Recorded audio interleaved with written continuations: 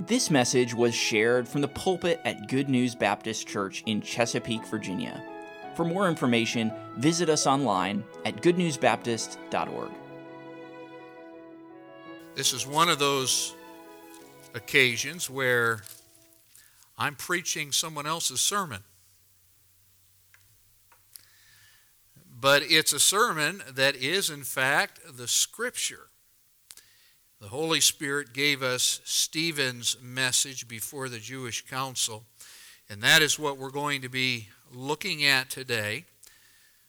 Hope you've come again with a prepared heart, trusting that the Lord has used the service to prepare your heart. But we're going to have to move quickly through this text, and so stay with me. I hope that you'll be looking and listening. And it's okay to pray even as I preach. Lord, show me, teach me. And you can pray for me too. In my seminary training, I took a class that required each student to read 1,000 pages of church history. It was from a 2-volume set of work entitled A Legacy of Preaching, The Life, Theology, and Methodology of History's Great Preachers. Many authors contributed to the work, but the work showed unequivocally that the church's success or failure in her mission, and even every course in history since Pentecost, was divinely impacted by preaching. In fact, as I took the course, I had to just step back and think about the fact that I'm a product of the preaching that I've heard, in a very positive way. From the Apostle Peter right up to the present, it pleased God by the foolishness of preaching to save them that believe. Think about what we're doing today. I'm standing up here and I am speaking to you. Now, this isn't somebody's good idea. This was God's plan. It's what He instituted.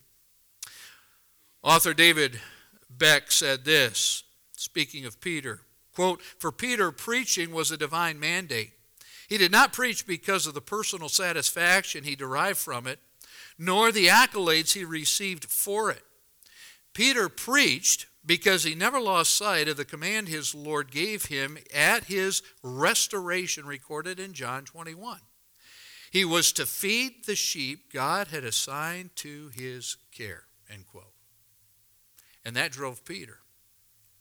Paul, the apostle, had the same burning desire to fulfill his mission. 1 Corinthians 9:16, "For necessity is laid upon me, yea, woe is me, if I preach not the gospel." Recently, we concluded a study of John Bunyan's Pilgrim's Progress. We did that on Wednesday night. Bunyan was jailed for the primary purpose or reason that he preached in England. Yet even in the midst of his suffering, Bunyan persevered in his passion to preach. In fact, history tells us that they would gather outside his prison window and he just preached to the crowds outside the window. When Justice Keelan instructed Bunyan to leave preaching, Bunyan responded. He said this to him. Well, he's relating what he said to him. He said, "I told him, as to this matter, I was at a point with him." That's English for I had had enough. Okay? "I was at a point with him, for if I am out of prison today, I would preach the gospel again tomorrow by the help of God." Another judge, a judge named Twisden, questioned Bunyan's wife, Elizabeth, wanting her to persuade her husband to stop preaching. Even though she survived on the charity of others as she raised their young children, here's what she responded. She said, "My Lord, he dares not leave preaching as long as he can speak." What a commitment to preaching. Now let's be practical today. Every Christian, your spiritual health, my spiritual health, is directly impacted by the amount of preaching that we expose ourselves to. Oh, I'm so tempted to just park right here. I don't know how many times, and you other preachers that are here, you know this. How many times did you end up counseling and you're helping folks put out fires because things are coming apart, but they haven't been under the preaching of God's Word?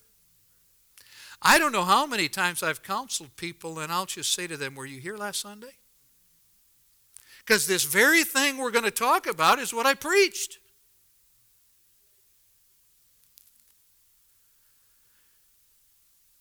Now, what does all this have to do with the book of Acts? Well, at the beginning of this study I mentioned the Holy Spirit's purpose for having Dr. Luke write 2 books in the Scripture.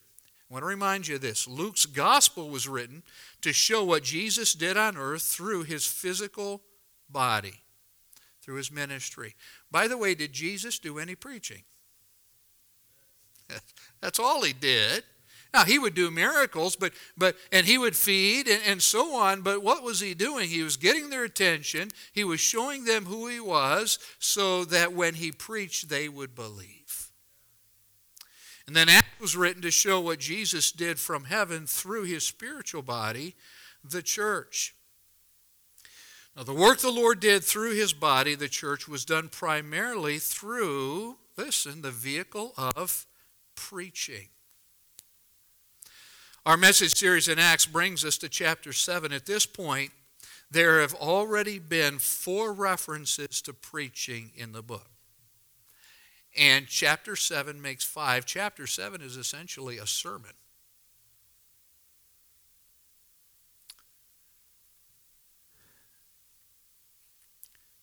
Now, what should grab our attention about this sermon is this. And I'm just curious, how many of you have read Acts 7 in this sermon? How many of you? Okay, all right. Many of you have. I'll confess to you, without some study, without some meditation, this sermon isn't going to make a bunch of sense. If I stood up this morning and I only read Stephen's sermon, you may leave here a bit confused. So we're going to take time, slow down, and see what it was that Stephen preached, and the fact that through the enlightenment and the power of the Holy Spirit, his listeners got it. Now, it made them mad, but they got it. But here's what's interesting about this sermon. It was unplanned and spontaneous. What's also interesting is that a deacon preached it. He was a lay leader in the early church. He is brought before the Jewish council. He's essentially on trial. The high priest asks him, "Are you guilty of what you've been accused of?" And he reaches in his Bible and he pulls out his sermon notes. That didn't happen. He begins to answer the questions by not answering and preaching a message, but by the way, at the end of the sermon, we'll see, answer the question. So I believe the Lord would have us see through this text that a Spirit-controlled Christian who by faith accurately declares God's word, and that can be any believer here, will see it work powerfully in the lives of listeners. It's one of the key themes of the book of Acts that God expects us to understand as we continue to serve him in the church today. So I've entitled the message, Preaching That Penetrates the Heart. Later in the sermon, or after the sermon, we're going to see that the scripture tells us they were cut to the heart. That's that penetration I'm talking about. All right? So preaching that penetrates the heart. We'll get as far as we can today. I'm hoping to get all the way through the message, but our goal is to be done on time. Now, you'll remember that Stephen was already preaching in a local synagogue when he was arrested. He's brought before the Jewish leaders in Jerusalem, and he's falsely accused. Now, look at verse 1 of chapter 7. Then said the high priest, "Are these things so? Are they true?" Stephen doesn't answer the question, but he begins to preach. He isn't interested in debate. What he's interested in is the declaration of the gospel. By the way, how important that is. People are going to want to debate you about what you believe. Just declare the gospel to them. All right, until God turns the light on, You may convince them of some things, but what they need to be convinced of is the gospel of Jesus Christ. All right, and so, are these things so? Stephen begins by recounting to these religious leaders a story. It's a story that they knew, but let's look closely at it. He shares with them the Jewish story. Verse 2, and he said, men, brethren, and fathers, hearken or listen. The God of glory appeared unto our father Abraham when he was in Mesopotamia, before he dwelt in Haran, and said unto him, get thee out of thy country and from thy kindred, and come unto the land which I shall show thee. Then came he out of the land of the Chaldeans and dwelt in Haran. And from thence, when his father was dead, he removed him into this land, wherein ye now dwell. And he gave him none inheritance in it, no, not so much as to set his foot on, yet he promised that he would give it to him for a possession, and to his seed after him, when as yet he had no child. And God spoke on this wise, that the seed should sojourn in a strange land, and that they should bring them into bondage, and entreat them evil 400 years. And the nation to whom they shall be in bondage will I judge, said God. And after that they shall come forth, in other words, they'll be delivered, and serve him in this place. And he gave him the covenant of circumcision. And so Abraham begat Isaac, and circumcised him the 8th day. And Isaac begat Jacob, and Jacob begat the 12 patriarchs. All right, this is the Jewish story. Now, this mention of circumcision as a sign of God's covenant with Abraham is purposeful. He's not just talking. Stephen says it on purpose. So keep this in mind, and then Stephen is going to return to this subject. This is masterful. He's going to return to it later in verse 51. Now, thus far, the Jewish leaders would have agreed with everything that Stephen had preached. This was their heritage. This was their past through Abraham. They prided themselves in being the children of Abraham. Then Stephen begins to carefully explain that the Jewish story is one of rebellion. Now this is where things start getting interesting. Okay? Are you all buckled up? Everybody buckled up? All right. But think with me this morning. Watch what he does in this sermon. First, the rebellion started with those 12 patriarchs, the sons of Jacob, rebelling against the plan of God that was revealed in their younger brother. You've heard of him. His name is Joseph. So rebellion against God's plan revealed through Joseph. Remember, the rebellion started pretty early. Verse 9, and the patriarchs moved with envy, sold Joseph into Egypt. Now let me pause. Why did they do that? He was a dreamer. But where did he get his dreams? From God. God was trying to teach Jacob and these other sons what he was going to do. But God was with him and delivered him out of all his afflictions and gave him favor and wisdom in the sight of Pharaoh, king of Egypt. He made him governor over Egypt and all his house. Now there came a dearth, a famine over all the land of Egypt and Canaan, and great affliction, and our fathers found no sustenance. But when Jacob heard that there was corn in Egypt, he sent out our fathers first. Now think back to the story. Joseph's in Egypt. These guys don't have any idea their brother is in Egypt. And at the second time, Joseph was made known to his brothers. Now, why is this significant? Well, the brothers remembered Joseph's dreams, and they came to realize that God had fulfilled those dreams as they bowed before him. He's now prime minister. These guys remembered that. Verse 13 continues, and Joseph's kindred was made known unto Pharaoh. Then sent Joseph and called his father Jacob to him, and all his kindred, 75 souls. So Jacob went down into Egypt and died, he and our fathers, and were carried over into Shechem, and laid in the sepulchre that Abraham bought for a sum of money of the sons of Hamor, the son or the father of Shechem. Now this makes up the first section of Stephen's message. Though at this point the Jewish council doesn't know where the preacher is going with this. Stephen is going to move to the next period of Israel's rebellion. Your fathers rebelled against the plan of God even though he gave Joseph dreams. Joseph declared those dreams. Jacob, we're told, kept these things, pondered them in his heart. He rebukes Joseph, but the brothers hate Joseph for what he has said. Now look at verse 17. But when the time of the promise drew nigh, which God had sworn to Abraham, the people grew and multiplied in Egypt. Till another king arose who knew not Joseph. The same dwelt subtly with our kindred, and evil entreated our fathers, so that they cast out.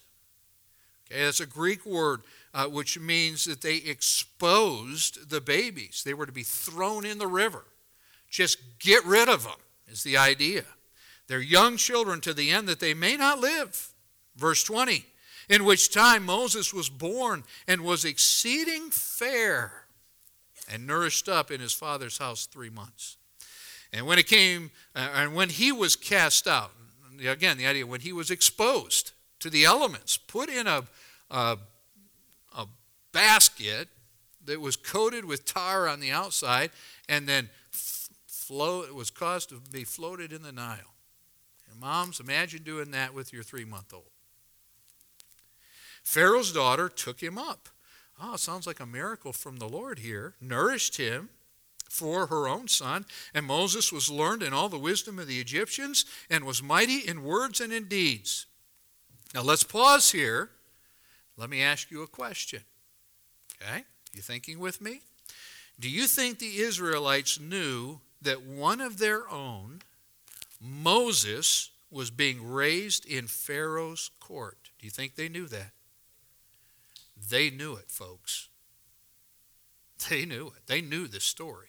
They knew who this one was, by the way, who was being prepared to be the next Pharaoh of Egypt. That's what history tells us. So, how do we know that they knew who Moses was? Look at verse 23. And when he was full 40 years old, it came into his heart to visit his brethren, the children of Israel. And seeing one of them suffer wrong, he defended him and avenged him that was oppressed and smote the Egyptian.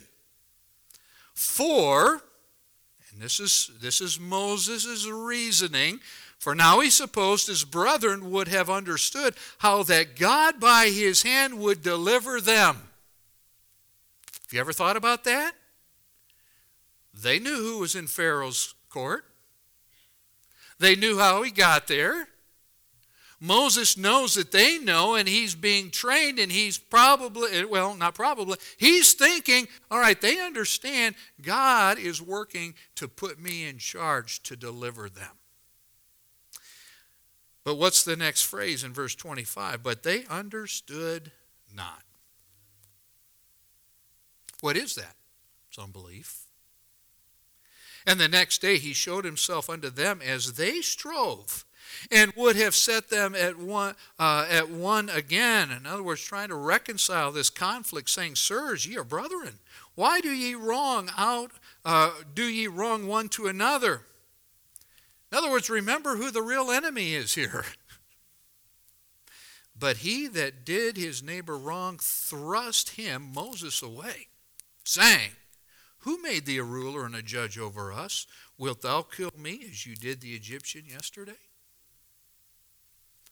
So Moses understands this is strategic. God's put me in Pharaoh's family. The children of Israel know it, but we don't want this guy to rule over us. What is that? With all the miracles God had done, that's just rebellion. Despite what God had done in sparing Moses' life, bringing him into Pharaoh's house, the Jews were already in rebellion against God's man Moses and the obvious miracle that God had done. Now, is this a stretch? Am I stretching the text? No. Look at verse 35, and again, you're going to get your answer here.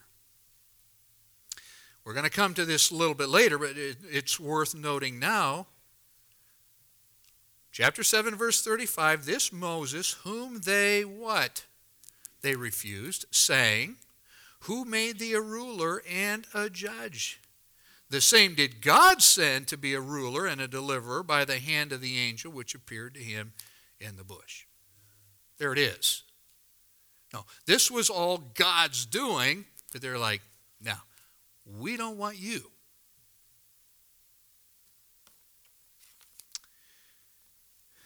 And so there's rebellion against the plan of God revealed through Joseph. Notice secondly, second part of the message, rebellion against God's man, Moses.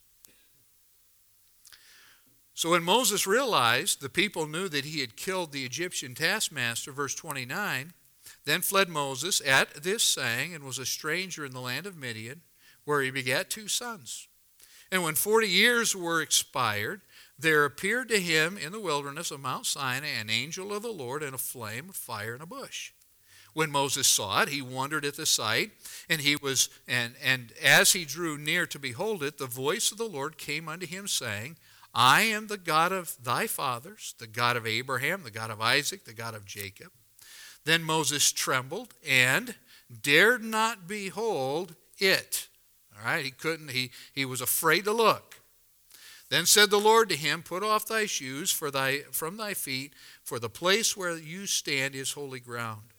I have seen the affliction of my people which is in Egypt, and I have heard their groaning, and am come down to deliver them. And now, come, I will send thee into Egypt. This Moses, whom they refused, sang, and we've just looked at this verse, who made thee a ruler and a judge. Now, remember when God said to Moses, go back to Egypt, Moses protested, I can't speak. But that's not all there was.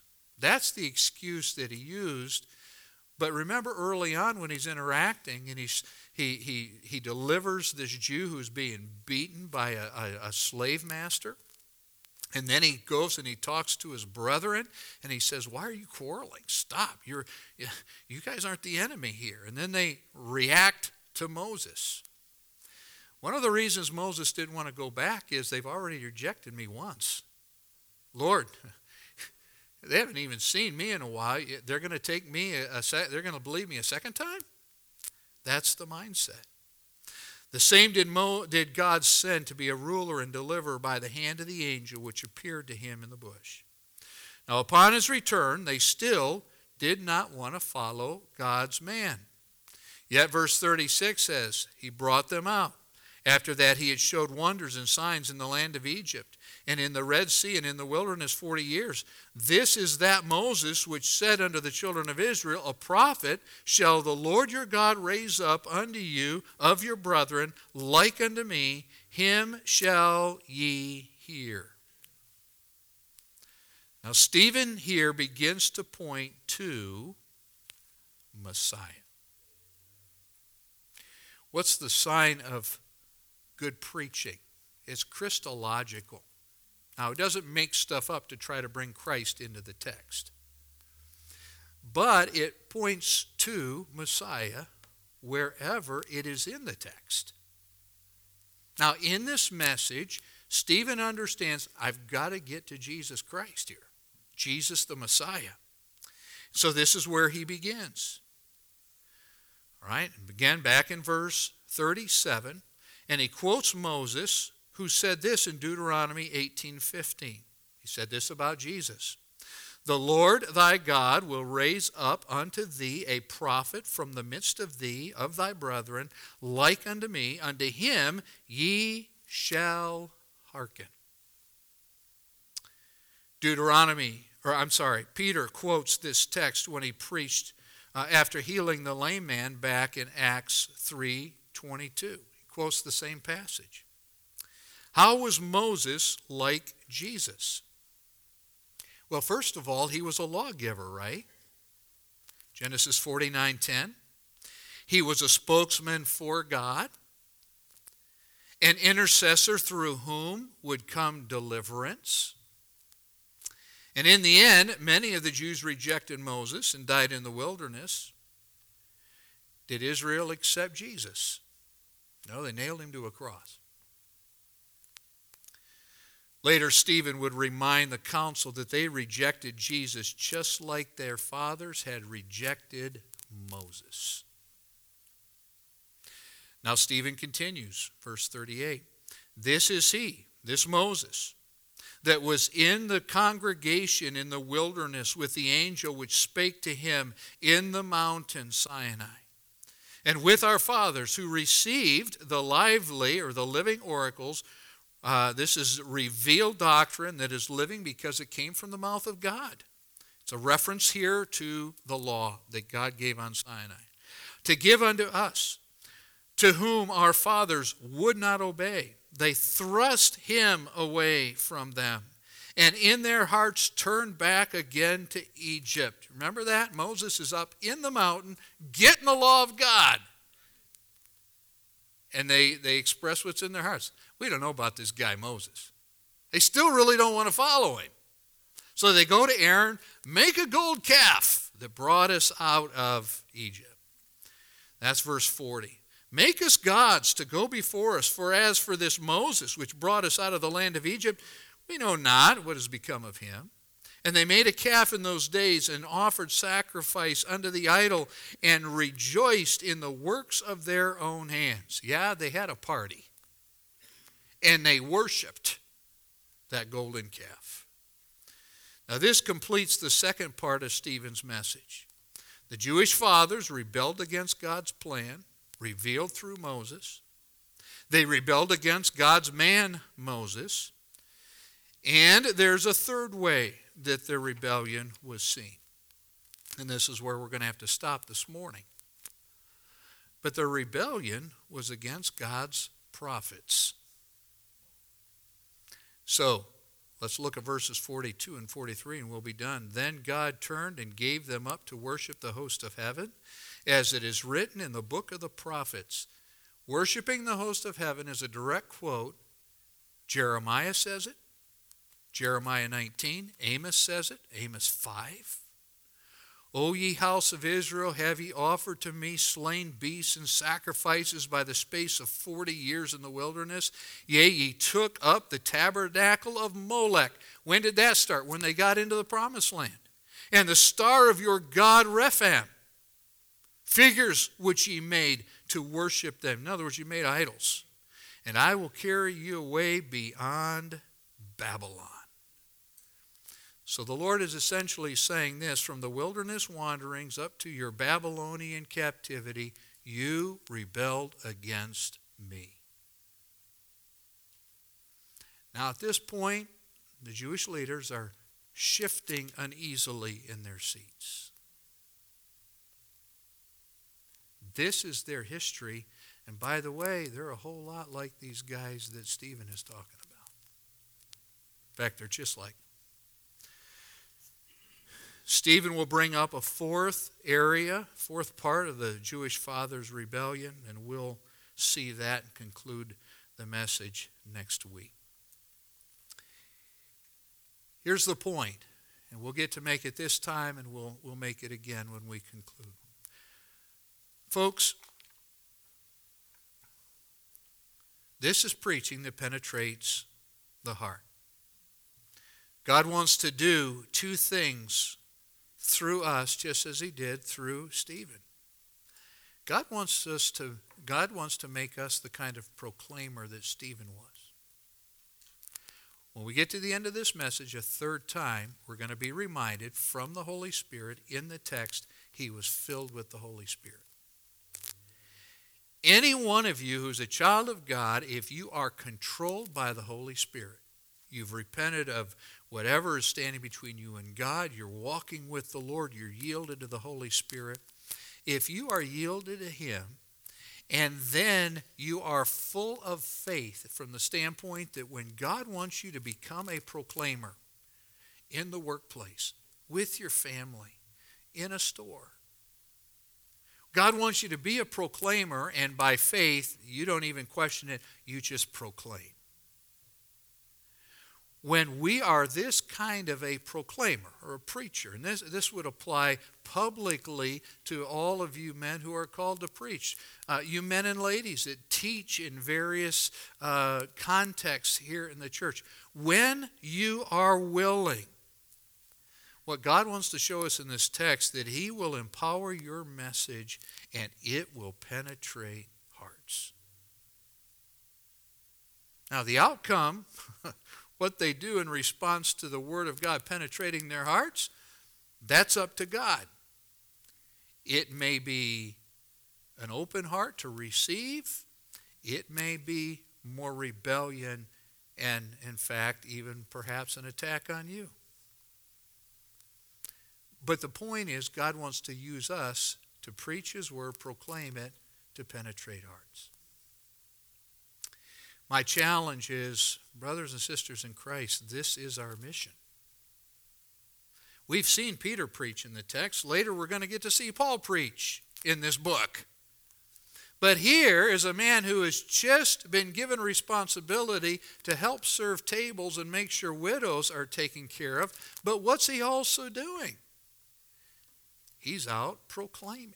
In a synagogue, gets arrested, and here he is, and then he preaches an impromptu message that God is going to use mightily. And so I'm just going to let it out. When this man is stoned, and you'll see this next time, there are a bunch of people that are just beside themselves in hatred to this man. There's one guy standing there who's holding everybody's coats so that they can throw stones and kill this guy, Stephen.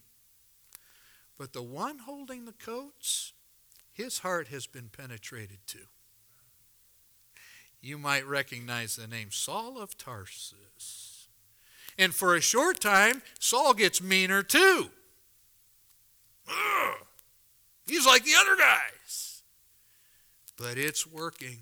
It's working, and it's just making him more miserable. And so when the Lord drops him, literally through His glory, knocks him down on the road to Damascus, what's the first thing out of Saul's mouth? What do you want me to do, Lord? So the invitation was a little later, but it came through who's preaching? Stephen. May we be willing to let God use us by yielding to Him and then proclaiming His truth. Don't hold back. God's Word is quick and powerful, dividing even to the joints and marrow, and is a discerner of the thoughts and intents of what? The heart. Only one book can penetrate and change the heart.